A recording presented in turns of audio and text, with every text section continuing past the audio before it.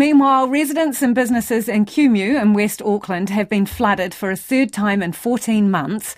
While some businesses were more prepared this time, they're once again having to pick up the pieces, having barely dried out from the last flooding just over 2 weeks ago. Our reporter Louise Tanuth and camera operator Marika Habazi have the story. Floodwaters rapidly rising in Kumeu this morning. Cars forced to drive through the main road, which looked more like a river. Others chose to kayak to get around. The town had 10 millimetres an hour of rain earlier this morning, causing trees and debris to fall onto roads. The rivers here quickly became ferocious. Low-lying businesses had to think quickly, with many sandbagging just in time. Others were not so lucky. Yep.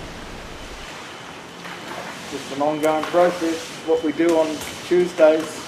Michael Fullerton was sweeping the water out of his motorcycle repair shop for the third time since August 2021.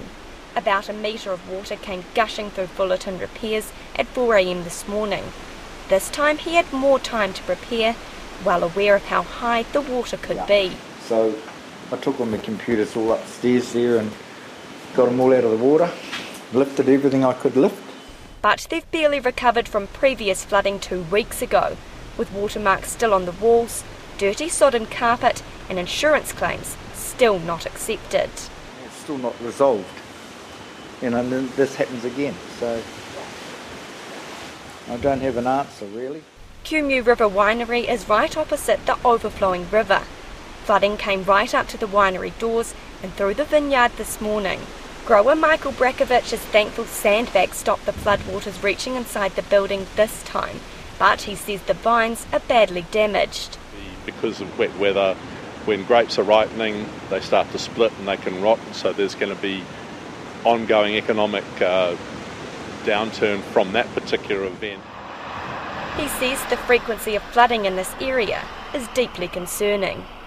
A really big one was back in 1979, and that did flood even higher, and that was a much more significant event. So that's the kind of time frame we expect.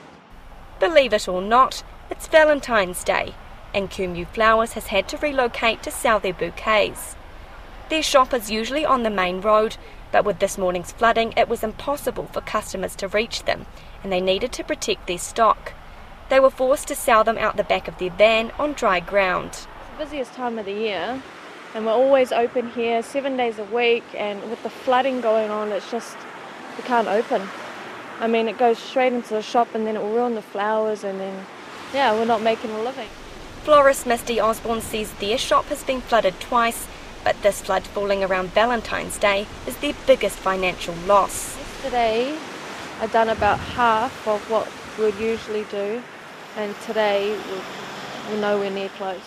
With millions of dollars in damage for the town's flooding less than 18 months ago, it's an ongoing battle for businesses to get back on their feet.